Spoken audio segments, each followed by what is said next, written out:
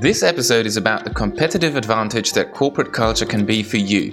You'll hear the tips and tricks that Silicon Valley executives rely on as our guest gives us a glimpse into her 20 plus years of a track record in high growth companies. Her primary focus is helping leaders operationalize culture, which she's now doing as an executive coach, advisor, and facilitator. My name is Christoph, and with me again is Claudia Krumenol, Capgemini Invent's Managing Director for People and Organization globally. Whom do we host this time, Claudia? This time, we're talking to Melissa Daimler. Melissa created and built learning and organizational development functions for Adobe, Twitter, and WeWork, and led HR for a fast-growing venture-funded startup. She's a speaker, panelist, and contributor to broad industry publishers, including Harvard Business Review, Chief Learning Officer, and Chief Talent Development Officer magazine. Her recent article on operationalizing culture in HBR was one of the most popular articles of 2018, viewed by over 200,000 people globally. So super excited to welcome Melissa. Hi, Melissa. Again, thank you for joining us. And in your case, rising pretty early today to make this happen. Welcome. Thank you. It's great to be here. At first, I would like to dig in a bit into your background, into your personal background. And I've seen that you started psychology, social work, and organization development. What is it that inspired your decision to dive into what drives people and organizations? Yeah, if I go way back, I did study psychology and social work, and I had a couple of failed internships and realized that through those, I was more curious and excited about focusing on the underlying issues and the greater system so that I wasn't just helping the person in front of me, but I was actually hopefully helping a greater problem. So I had worked with battered women and diabetic patients. And in both scenarios, I kept thinking about things like, how do we prevent women from getting in situations like this? Or how do we help men who were victims of physical abuse as children? How do we have people not eat processed food or be healthier? And so I always had these deeper questions that went beyond just kind of the symptom, and just started getting very curious about those underlying issues and all of the pieces that contribute to the system that led these people to work with me. And so that really was where it started. And I worked at various training companies, working with groups of people, and ended up in Silicon Valley during the dot-com bubble, and worked for, I led HR for a company. And even during that couple of years, realized that, again, so many of the issues that were coming to me and that we were trying to address, even from an employee relation issue, had themes. There were threads. There were managers that needed to be coached because there were a number of people in their organization that needed to be that needed things consistently. There were issues across the executive team that everybody on that team was feeling, and so I started to get more curious there. And then I had jumped to Adobe, had an opportunity to actually study organizational development, which really is studying the entire organization and looking at the parts all the way from the strategy to the organizational structure to the people and how culture connects all of those pieces. This is a pretty interesting track record, because you did some really deep personal work early on, right, with the battered women. So how did this kind of work shape your understanding of what culture is, and what kind of learnings have you been translating into the business world? There were so many things that I learned in the companies that I worked inside of. At Adobe, Twitter and WeWork. I mean, at Adobe, I learned that culture is ongoing. It's not static. I've been saying recently that culture is more of a verb than a noun. We looked at our values 3 times when I was there over the 11 years, just because we were evolving our business and changing and growing quite a bit. At Twitter, I learned the importance and emphasized again how all of the parts have to fit together. So again, fast growing company, how do you build some core values, but continue to keep the essence of those and make sure that people understand what they are as you're continuing to grow as a company. So what are the behaviors? What are the organizational skills that we need to continue to focus on so people understand what we expect of them? And then at WeWork, I learned the importance of leadership and modeling the values. You can have great values and beautiful neon lights on a wall, but if you're not practicing those on a day-to-day basis, then they are just that, just values on a wall. So all of those experiences led me to the definition of culture that I now say is 3 things. It's your behaviors, practices, and processes that tie up into your values.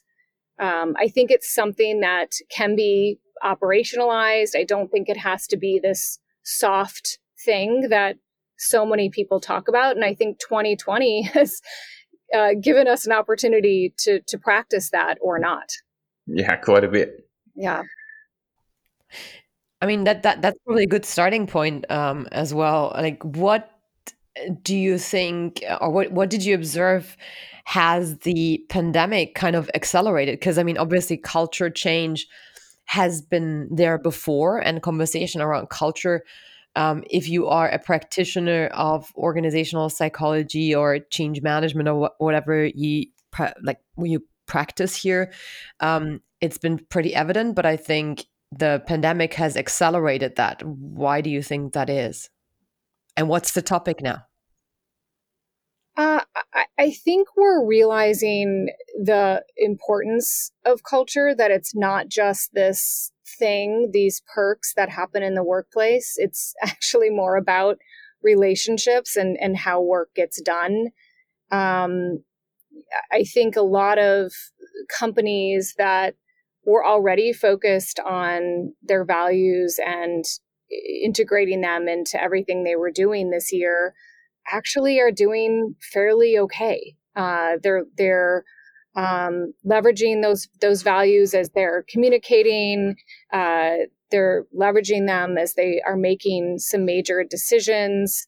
They're leveraging them in helping people adjust to working at home. So I think this year has brought us the opportunity to realize that, you know, again, culture is not ping pong tables or yoga classes. It really is about how relationships happen and how work happens between people.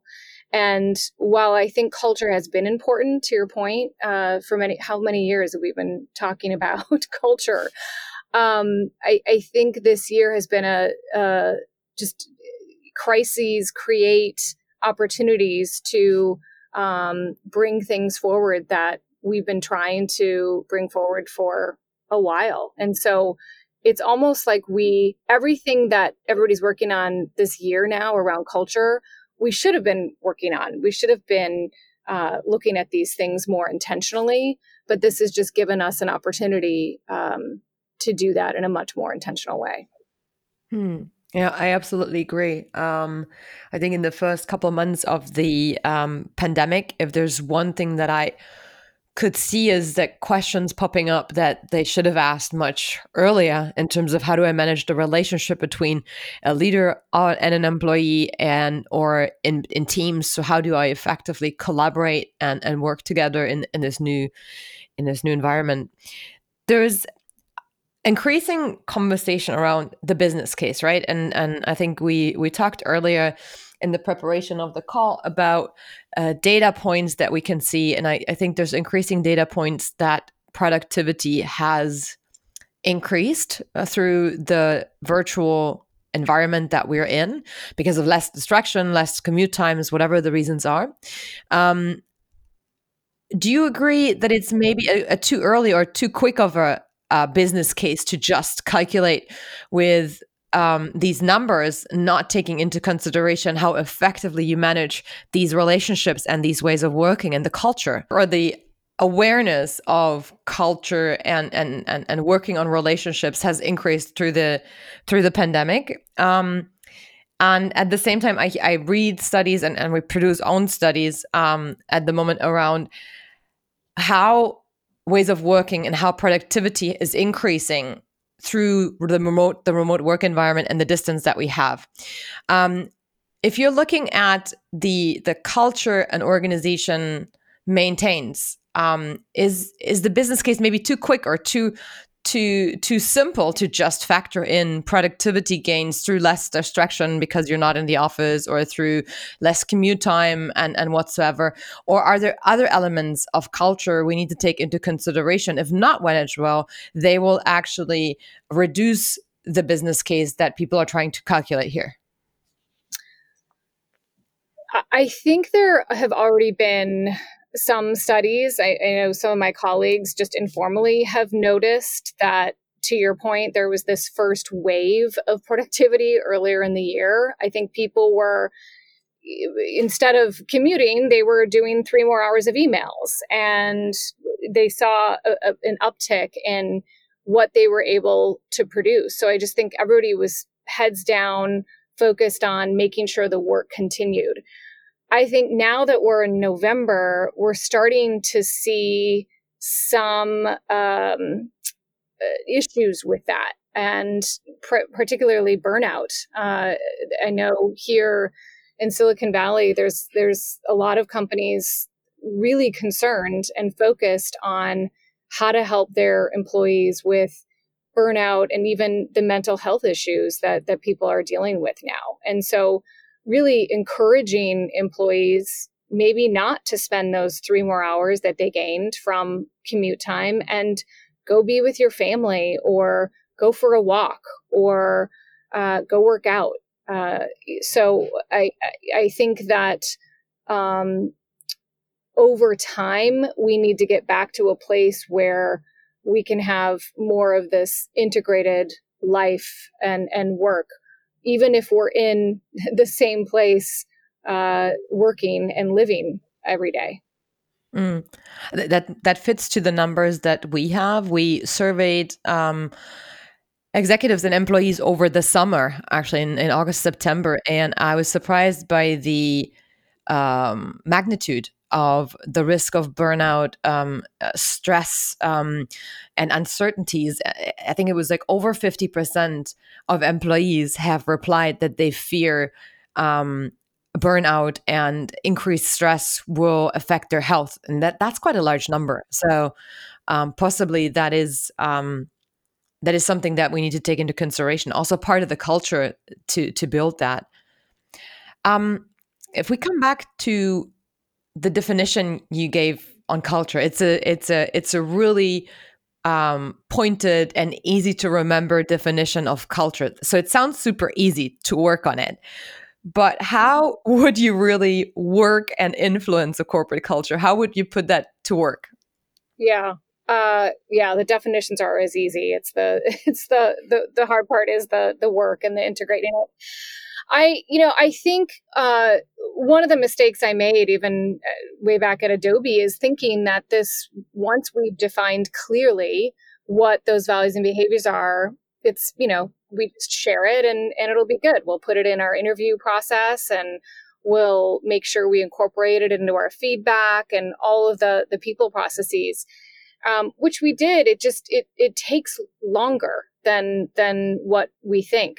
I had a CEO a couple months ago, and we had just gone through the exercise of defining his values and behaviors for his company.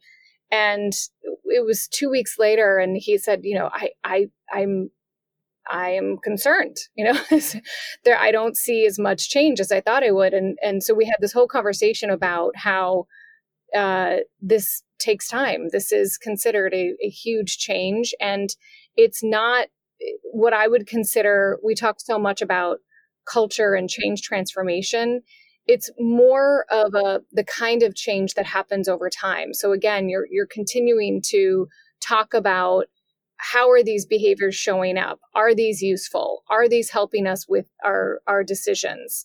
And maybe some of them aren't. In his case, we actually tweaked and iterated on a couple of behaviors in the first couple of months, just because people were resonating more with some other behaviors, or they reworded it. So I just think it takes time to integrate values and behaviors through an organization, and it's important that you review those on a consistent basis. Maybe not as much as strategy, and I know, Christoph, we had talked about that.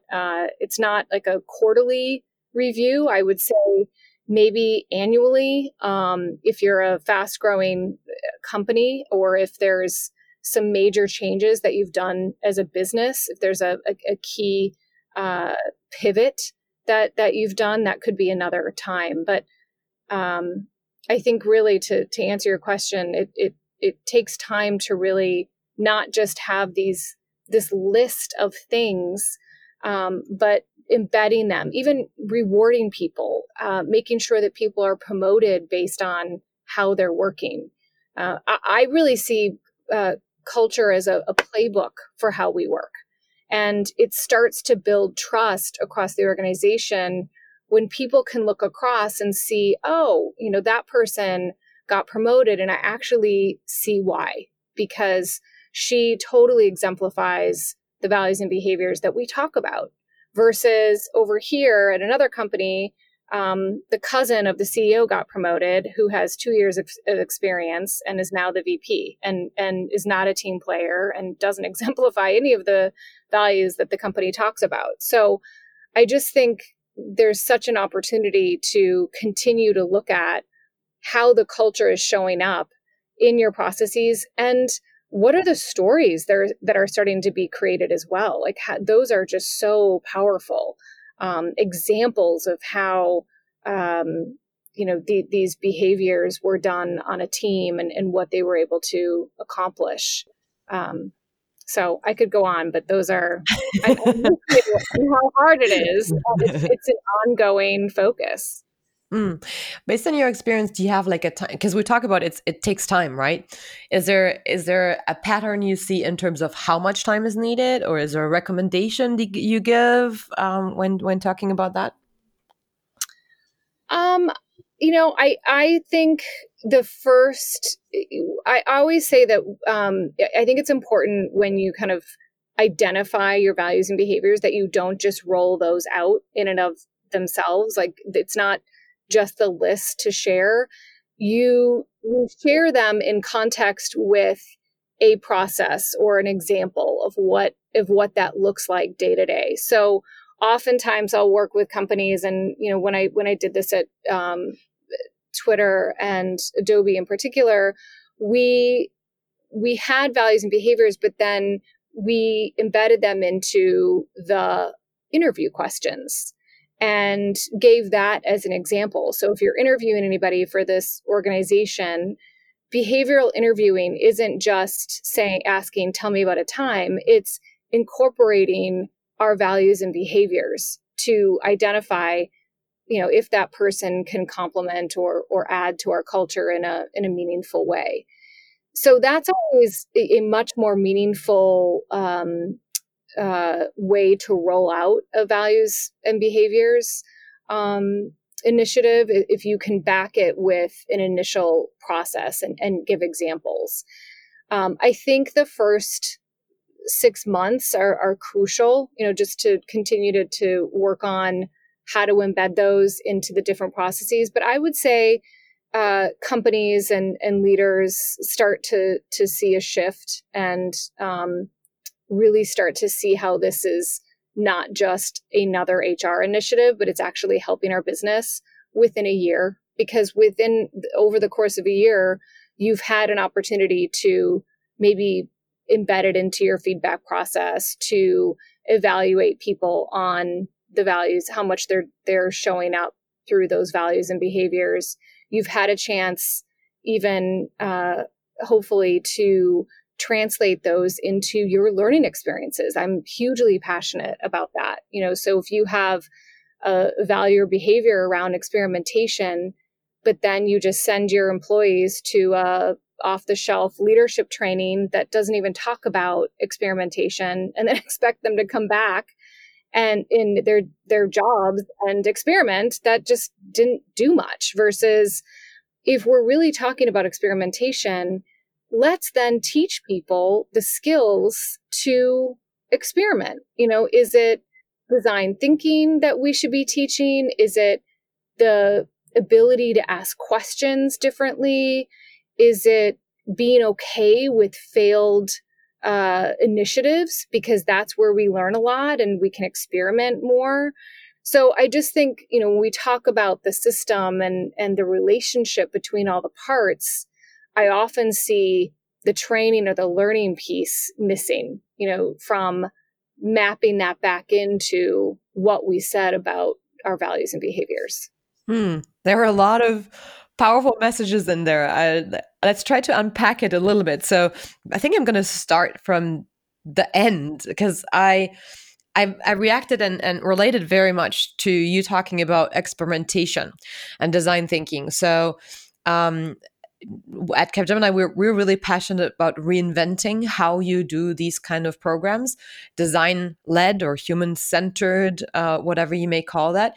And I find that it's, for a lot of executives, not easy to relate to this experimentation in a culture change program. Can you talk a bit more about how you do that, how you encourage the leaders to take that route, and maybe what kind of tips you can give our listeners to try that? I think often the idea of experimentation fails because employees have had an experience of that before, where it was said that it would be rewarded, but it wasn't, or it took away from actually completing some of the objectives that they had set out to do. So that it's an example of a company saying one thing, but then rewarding another. I think the companies that do this well around experimentation are ones that have examples and can reward, what that looks like. And I'll give you a huge example just from Adobe. I mean, I think we, when I was there, I think up until about 2008, we were doing very well. I mean, we had this license software model and doing, increasing our revenue year over year. And then we experienced the recession. So while that didn't hit us too hard, I think we were trying to look at different business models. And innovation was definitely something that Adobe has valued from the very beginning. And Shantanu Narayan, the CEO, who's still a CEO now, was really thinking that we needed to go in a completely different direction into more of cloud services. He thought that was the future of the business. This was a huge shift because this meant that we weren't going to get revenue in the same way that we were currently getting revenue. It was more of a longer term play, as you know. And he not only got pushback from customers and investors, but internally pushback from his leaders. And so there were just a lot of conversations around, we're supposed to be this innovative organization. And sometimes that means stepping away from even the successful parts of our business, because we know that there's an opportunity to be even bigger and more successful. And so we did it. It shifted, and actually the revenue dropped. We had some I think a couple of years where the revenue was going down. And so it was just a huge risk, but Adobe is doing very well. And I think the revenue, I think I was just looking at a report the other day that the subscription revenue was 4 times over over a 4-year period than what we had thought it was going to be.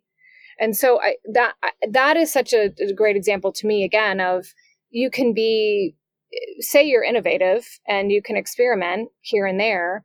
But if there's no real kind of examples from the top of what that can look like, it's harder to imagine that you can do it within your own function or team. Right. So it requires a lot of courage and boldness from top management to go first, and that is probably hard because you make yourself vulnerable, right? So you have to really be passionate and convinced about a direction that requires true leadership, I guess. Are there any other skills or competencies where you say this is something that leaders need to drive successful culture change? I mean, I can talk a little bit about some of the things I've seen just this year. I think I've been having a lot of conversations just about even some of the shifts I'm seeing, just subtle shifts around skills that people need to have now in a remote world. And some of the best CEOs, just in handling the crises, multiple crises this year, were the ones who didn't necessarily have the answers. They actually asked really good questions and engaged their employees. So I think good culture change is a co-creation. It's not let's just figure out the values and behaviors at a leadership meeting or retreat and then hand them on down. You can do that, but there has to be a lot of context. I think the best, kind of culture change and design that I encourage is this co-creation between the leadership and the employees. So a core group of employees providing feedback, stories, examples, ideas, even aspirations. I don't think the behaviors necessarily have to be current state.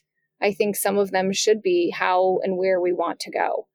But some of the skills, to answer your question, I would say that I've been working a lot with CEOs this past year are just, kind of shifting from just communicating to actually having that empathy. We're hearing a lot more about empathy this year and really understanding where people are coming from, trying to be in their place and being okay with just having a conversation with an employee about how they're doing and checking in with them instead of always feeling like you have to talk about going full circle to where we started, productivity and objectives and updates and all of those pieces that are clearly important to the business. But from a cultural standpoint, I think the employees that are feeling the most supported also feel seen and heard. And that's because I think a lot of leaders and managers are practicing those, that empathy in a way that I have not seen before. I also think a shift this year, which I have talked about for years again, but I think this year has forced us to do this in a different way, is this idea of going from time management to what I'm calling context management. So really kind of designing your days much more intentionally. So I noticed in the beginning of the year, we did what we did in the learning field years ago, where we kind of plopped in-person training into online thinking, oh, that's going to be e-learning. That's virtual training. It's going to be great. It's all through your computer now. And we realized that just isn't how people learn. You have to redesign how people can learn. And we created these blended experiences that are now much more effective. I think the same thing is happening with our work. You can't just take a full day of what was back-to-back meetings for many of us in an organization where you were going to the office every day and now expect that to be moved into Zoom. And so, thinking about different contexts and ways of working, I think is really important. So does everybody have to be part of this meeting? Am I giving enough time for my team to have individual thinking time to do their work? When are times that we have to be together as a team for coordination or collaboration?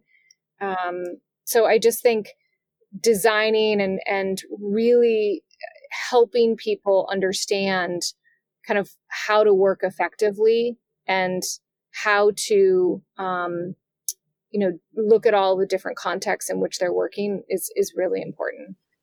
I like that you call it context related or context management, because probably dimension that is that was underestimated before the pandemic is the personal context that people are actually sitting in. So I noticed as well, more intentionally planning what is going on around me, right? So do I have kids that I need to take to school, or that I have to homeschool? Or is my partner working? What are the best times? Do I have a stable place to work at home, or is that the kitchen where people walk in and out and stuff like that? So really, the context of where you work, how you work, I think that's a great term. There's two thoughts that I maybe want to come back to, or comment and see whether you think the same. I think you mentioned in between kind of the people that you work with or you speak to are the CEOs, so really the top management. And I'm honestly convinced that culture change is a CXO topic from the business side, if not even to say a CEO topic.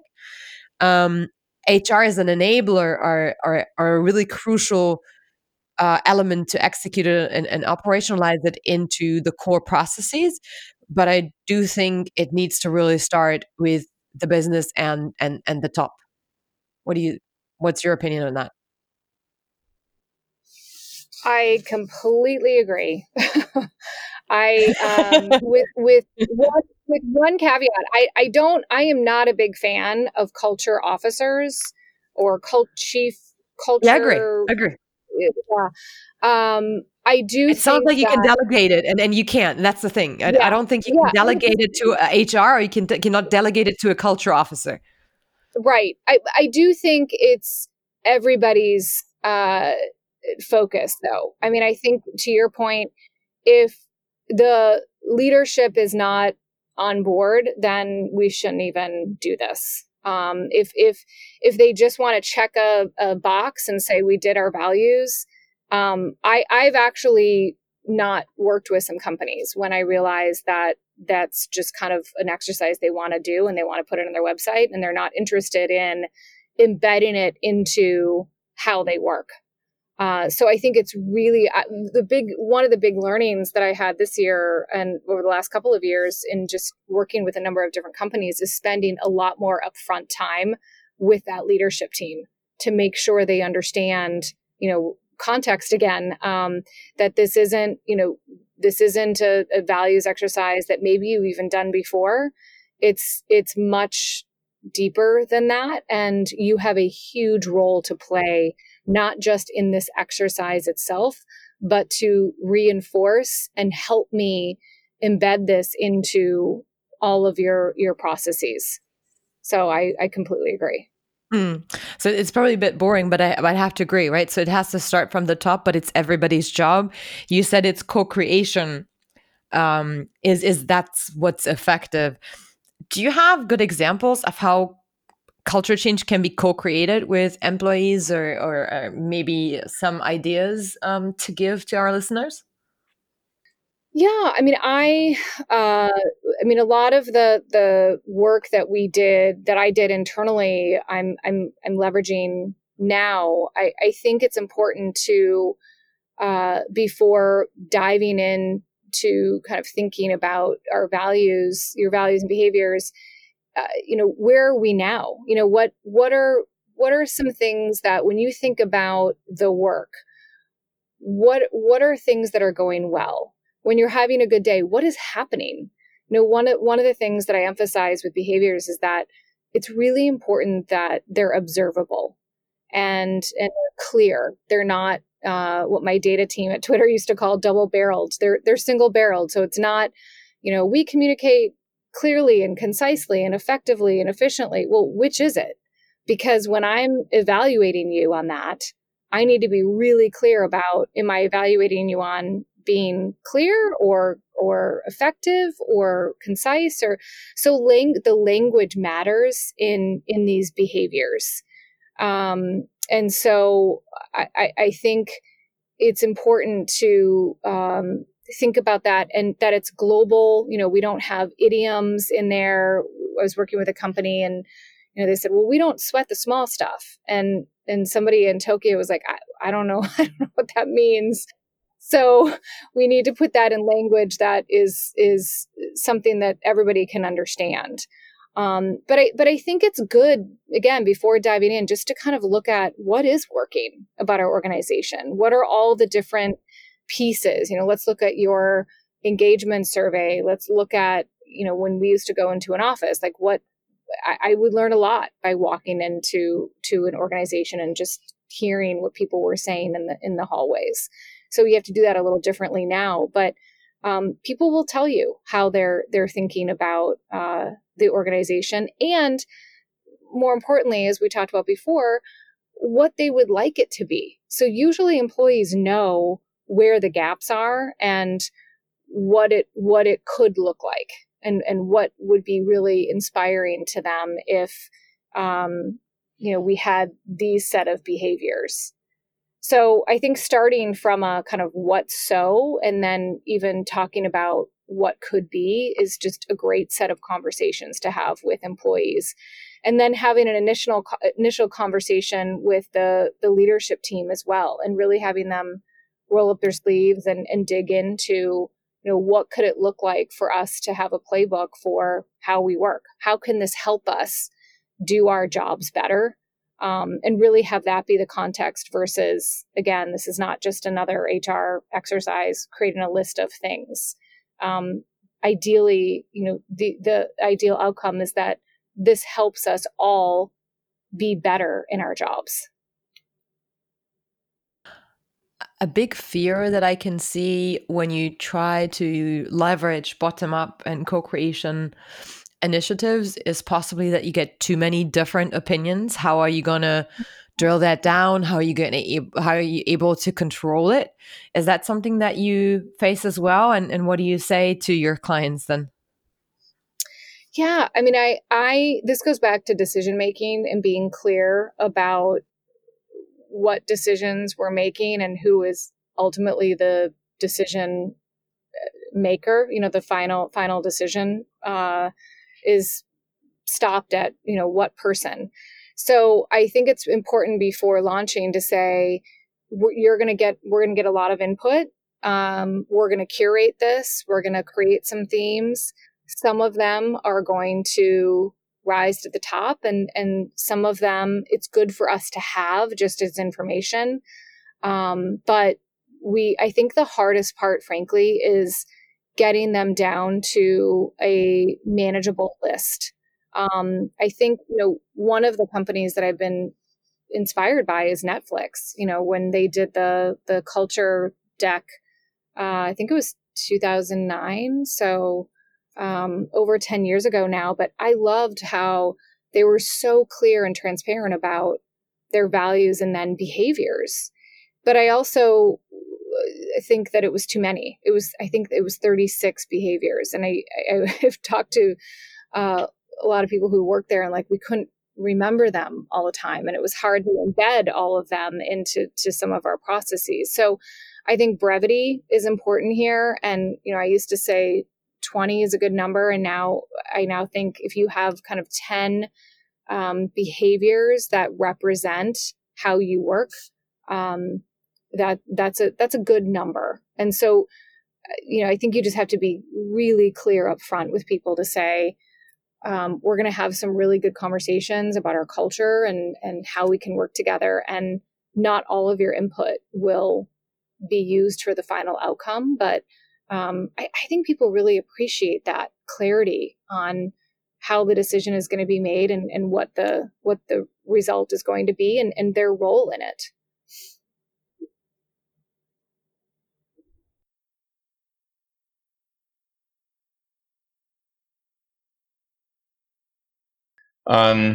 So we've talked a lot about context, but you've also talked about an experience you had where someone approached you like 2 weeks after starting the culture change program and asked about seeing progress and kind of got nervous about progress, if I understood that correctly.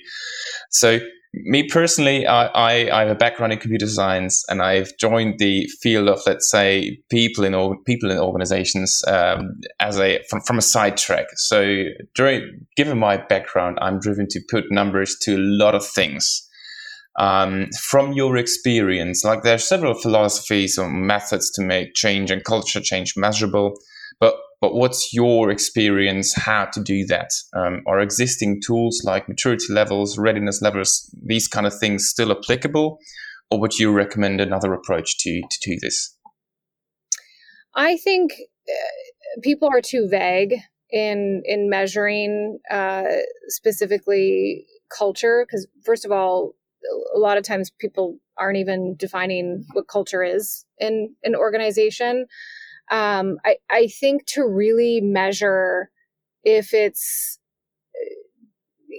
being successful, there are a few things. I mean, your engagement survey is always a good one to look at. I think a lot of companies have shifted from this annual focus, just like we have with feedback, to more of a pulse on a regular basis. So quarterly, kind of sending out not a 100 question survey, but just a check-in on some of those core questions around the behaviors, and specifically even on things around feedback and performance. Instead of just having a general question on, does this employee exemplify the values of this organization? That is just a throwaway question to me. You need to list out the specific behaviors that you've declared are part of your playbook for the organization, that those are your culture, and then have people evaluate to whatever extent they are seeing these behaviors being exemplified. We did this a little bit at Twitter, where we created it was actually a 360 tool that embedded our behaviors. And it was a tool that wasn't HR driven. It was based on when the employee and manager thought it was important to get some feedback. So it could be after a major project. It could be after the first 90 days of the person's start with the company.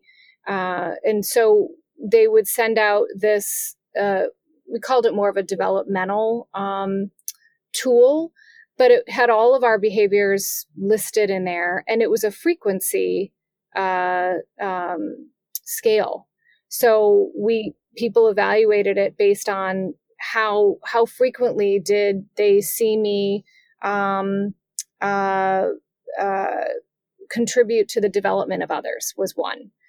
And it was so interesting. I mean, the frequency piece, I think, is a really interesting way to measure, because it takes out that sting of, am I good or not good? And it's more focused around, I actually thought I was doing that. I scored lower on this one quarter, and I was really surprised, because I was so focused on development. But that doesn't matter. My employees didn't have that same experience. They wanted me to do it more frequently than I was doing it. And so it was such a really good input for me to understand, the classic kind of intent versus impact piece. So I think being more specific on, what those behaviors are embedded into your different tools is when you can start to see some shifts on, in your culture. Yeah, I like the idea of looking at frequency instead of like the level of how well do you embody this behavior, because that, as you said, has a kind of sting to those people that may just have a struggle of some kind to work on this behavior for whatever reason. So I like the idea of talking about frequency, and you touched another idea. What I understood is that what you did is you did the development assessment, so to speak, on occasion. So after a bigger project or some other big event that maybe raises a need to look at the development or the opportunity to look at development.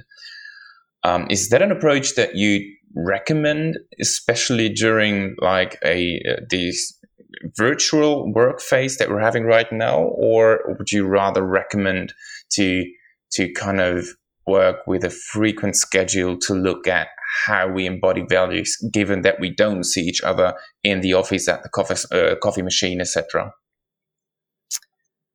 I think that there's, I'll give you a bad answer of it depends, but I do think in a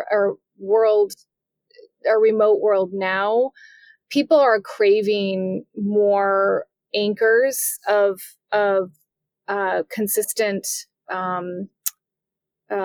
ways of working. So, our intent was to get away from anything HR driven and have it be more about the employee working with their manager from a developmental standpoint. But I think in terms of ongoing feedback, I do think more of a, maybe not quarterly, but some kind of regular cadence is useful for people. But I think, and a lot of companies have been doing, I think Adobe kind of started that years ago when they realized these annual reviews were just taking up so much time. I think the number, as I recall, was over 20,000 hours of work a year by employees to kind of put together a performance review. So I think it needs to be really clear on what people are being evaluated on, what kind of feedback we're wanting to get. And, again, how do you take the sting or the fear out of that process? And if people are really already clear about their behaviors and what it is that's expected of them, they want to get that feedback. They want to become better.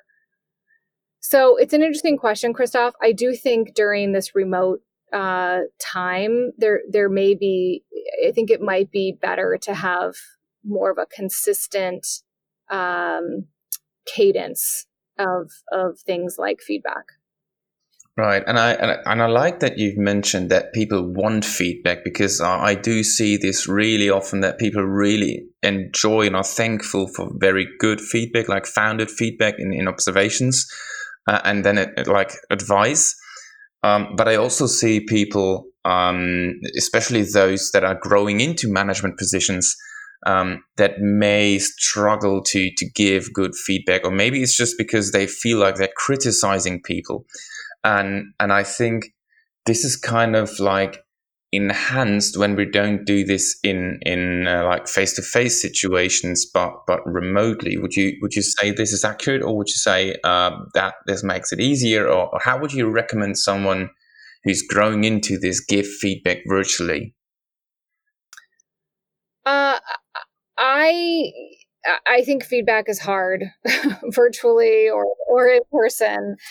I do think that, we had also talked a little bit about the role of manager. I think that has become even more important this year because they have become more of a coach and a counselor and expected to do some of these skills that we talked about before, empathy and have emotional agility. And but I think, one of the things that we talked about when I ran management programs internally is the role of a manager is so important, and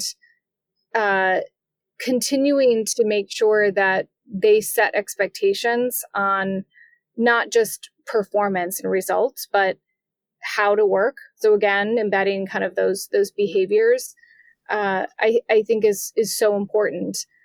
So we just found that when they were clear up front and continued to meet with their employees on a regular basis, the feedback just became so much easier. It was more like a conversation. The ones that weren't being clear up front and meeting on a regular basis, it was just so much harder. I think this year also has presented us with again, something that we should have been doing all along, but just that clarity piece. When you're working at home and you're not seeing anybody around you, you need to be crystal clear about what your role is, what the objectives are that we're focused on as a team, how that rolls up to the overall strategy. So, the feedback, I think, goes into two parts. It's the what you're doing, right? And then it's also how you're doing it. So I think that manager relationship is critical. A lot of the managers I've been working with this year, they have said, I'm actually meeting more one-on-one with my employees because I'm realizing that, again, it's not just about the work. I'm also just checking in with them to see how they're doing. And I've just noticed that I need to do that more frequently. And so that just starts to build this trust that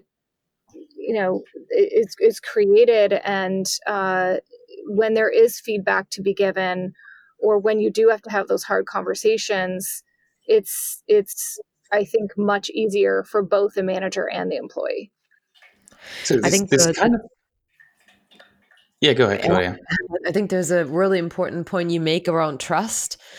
Do you observe any patterns, whether there are types of organizations or types of leaders that are better or less good in trusting employees? Because I just the reason why I'm asking, I just heard an anecdote yesterday about new mechanisms in this new normal to track what employees are doing and how they're collaborating. And from they're needing to keep their camera on. I think I read in a German newspaper they're hiring private eyes to spy or to follow employees and whatnot. So there's like all sorts of different initiatives that are taken to track what employees are doing, and that is so bad for the culture and for the relationships that you're creating. And so I'm wondering whether there are reasons or patterns that we can observe to do that or not to do that. I think that's horrible. I think I read that as well. And I think that's frankly causing some of the burnout. I think people are spending so much time trying to make sure that their colleagues and their manager know that they are working instead of just working, and feeling the freedom and the inspiration to do the kind of good work that they used to do. I think this is, again, where it's just really important to be clear about the outcomes. What are we driving toward? I don't care kind of when you work or how you're working on that. Like if you need to have a thought partner, or if you need to pull in 3 people, that's okay. But if, to your point, Claudia, if you have to go drop your child off somewhere at 2 PM and you have to get back on at 9 PM, that should be okay if that's your working schedule. So I think I was just working with the team yesterday on their roadmap for next year, and it's hard. It's hard to do virtually, but I think they've realized that we have to get really clear about who's doing what, where are the handoffs, when are we going to need to meet, when can we in a synchronous way work together so that maybe we don't have a meeting, but we can all be working on the same project. So if we have to Slack somebody or ask a question, we know that they're available. So those are the kinds of conversations that are starting to happen with teams and companies that just trust the work is going to get done. I think the monitoring is insulting. I just, to your point, I think that's an underlying issue of lack of trust. Why do you think is that? Because that's one thing that is so fascinating to me. Because we've talked about, this outcome-based leadership for a while already, but it seems to be really hard for organizations to do that. I don't think organizations are as clear about what it is they're working on. I mean, I don't think we spend enough time on strategy. Peter Drucker, the father of management. I know you guys both know who he is. He had this famous quote of culture eats strategy for breakfast. And, I always say that they should eat breakfast together. I think they are both very important because, we're just looking at how we work with each other. But I was working with an executive team a couple of weeks ago. We were starting to look at more of their, they were iterating on their values and behaviors. And they realized in that process, like, oh my, we're not as clear about our strategy as we thought. Sales and engineering were completely misaligned. And so I think you should just always be looking at, what is our strategy? Many businesses this year had to pivot, based on what was coming at us. And so as they were pivoting, I think the good leaders were bringing everybody along. They were sharing, we can't keep doing what we're doing. We have to shift. We're not really clear about what we're shifting toward or how we're going to shift, but here's what we're thinking. Here are some of the questions we have. If you have any input on that, great. And so anytime you make a shift to strategy or anytime you make a major acquisition or other priorities come in, you have to have those conversations around what comes off. Like, what are we not going to do? And so, I think this ongoing conversation about both the what and the how is really important to build trust. When people know kind of what they're supposed to be working on and how they're being evaluated or what's important in how they're working, then they're free to do their work. But when those core pieces are not addressed, then, everybody's just, kind of grasping for different ways to make sure whatever work they think needs to get done gets done. So actually, everybody who's starting to control or to doubt their employees' work and what they do, they should revisit their strategy and rethink of, are we clear enough of what we're supposed to do or want to do and want to achieve, right? So right now, I think we can look at wrapping this up, and we've been talking about a bit of success, as you mentioned before. But I know, or we all know, that we also learn from failure. So what I'd love is if you could share like a fuck up that you had in your career of some kind, where you said this was a big learning for me, that you would be willing to share with us. Yeah, it's funny. When we were talking about this before, I was trying to figure out which of the hundreds I was going to share. I mean, there's some bigger ones. There's some smaller ones. I would say one of the ones is one we've already talked about. I mean, I think I assumed that culture was just this thing that you revisit maybe, once every 20 years for, companies that have been around for a while. It wasn't this ongoing thing, nor did it take a lot of ongoing maintenance, if you will. And so when we did this at Adobe, I didn't initially think about it as this ongoing change initiative. And there were some lots of conversations I had to have with leaders over the course of that year to make sure that we understood that this wasn't just a one-off initiative. So I think that was a huge, I don't know if it was a fuck up as much as it was just a huge learning in what culture really is and how to embed it in a way that helps a company with their day-to-day work. I can tell you, just from a management perspective, when I first started managing, I used to think that I was really important if I was in meetings all day long, and I could never get my work done. And I didn't delegate a lot. So I always give advice to new managers that, you need to have space in your days to do your own thinking and really be clear about, what you need to delegate. And going back to our conversation about trusting your employees to achieve the outcomes that you're setting out together to achieve. So delegation is just a huge skill that I emphasize with managers, just based on me not doing that in the beginning. This is another great one because, as we touched before, empathy is really important. So, thank you for that. Before we do the last closing, I'd like to do a quick which would you rather. Christoph, you and I? Sorry? Shouldn't we give one too? What fuck up? Yeah, you go ahead. Sorry. You're You got anything out of it? All right. Yeah, I think it's so unfair. I just had to ask Melissa to do You're right. You're absolutely right. Thank you for being so sensitive. Yeah. No, I think we related through this question before already, because I think that you probably constantly have fuck ups in that sense, and I think it's just the nature of learning. I was talking in the preparation with Christoph about actually more like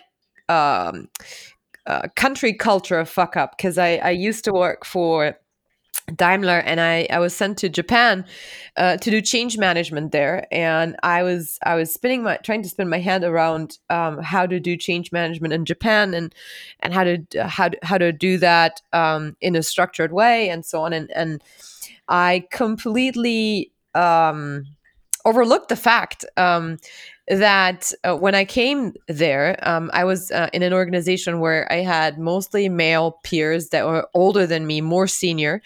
I had overthought that in a rational way and completely overlooked the emotional part of me being there, part of their leadership team, of what kind of culture shock that would be. And so the first workshop that I had to do was then even more insensitive, coming from my German efficiency and discipline. So we scheduled, I think, it was 3 hours or so. And I just so not respected the Japanese customs of, feeding the participants, of sticking to time and finishing it on time because they need to go, they need to commute back home, which is a long commute, and so on. So pretty much screwed up the first workshop, and it was a huge offense to the Japanese team because I was young, female, foreigner, and then on top of it didn't look at the customs of the country. So that was a good learning to yeah to be disciplined. And I think it's to your point earlier, Melissa, about the frequency. How often do you display certain behaviors? It's kind of a constant reminder to think about the context you're in. Mm-hmm. That's a good one.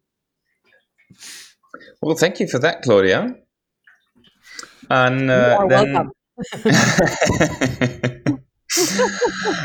All right, then let's do a quick which would you rather, Melissa. Is that all right?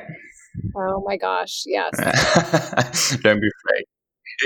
It's fun. The first one, orange juice or coffee? Oh, coffee. Okay. Summer or winter? Ooh, that's hard. Summer. Although I like. Sorry? I like skiing, but I love the warm weather. Okay. You were an early bird or rather a night owl? Early bird. Books or movies? Oof, movies. Okay.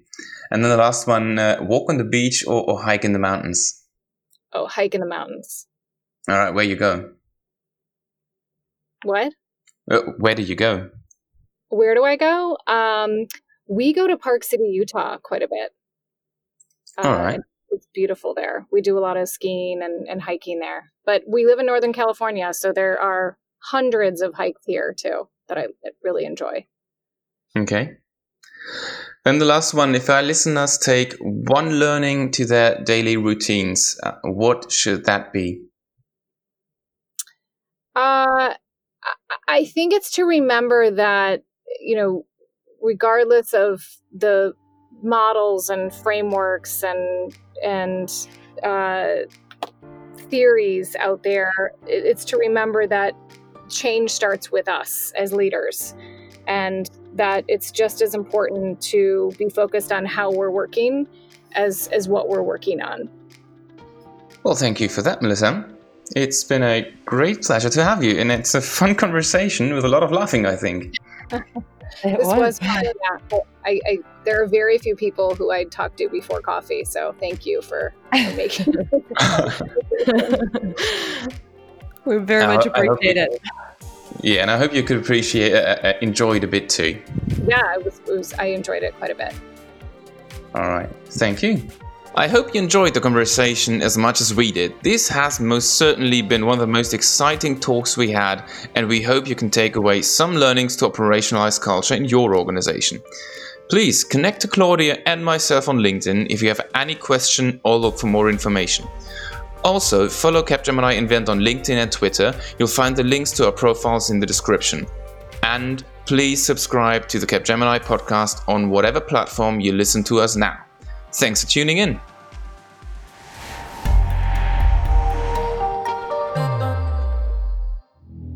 This is Designing Momentum, a podcast from Capgemini. Designing Momentum is a show about what it takes to build and maintain momentum in business. When the odds are against you, how do you forge your own path? Original ideas very rarely come from looking in the same places you always look. So in this show, we'll be turning the spotlight in a different direction that you wouldn't necessarily think to look. Hosted by me, Frank Wammes, and with the help of Rachel Burford, International Women's Rugby World Cup winner, and experts in emerging technology in sport, we'll be exploring why what goes on in the boardroom isn't so different to what happens on the pitch. Make sure you subscribe now in Apple Podcasts, Spotify, or wherever you find your podcasts.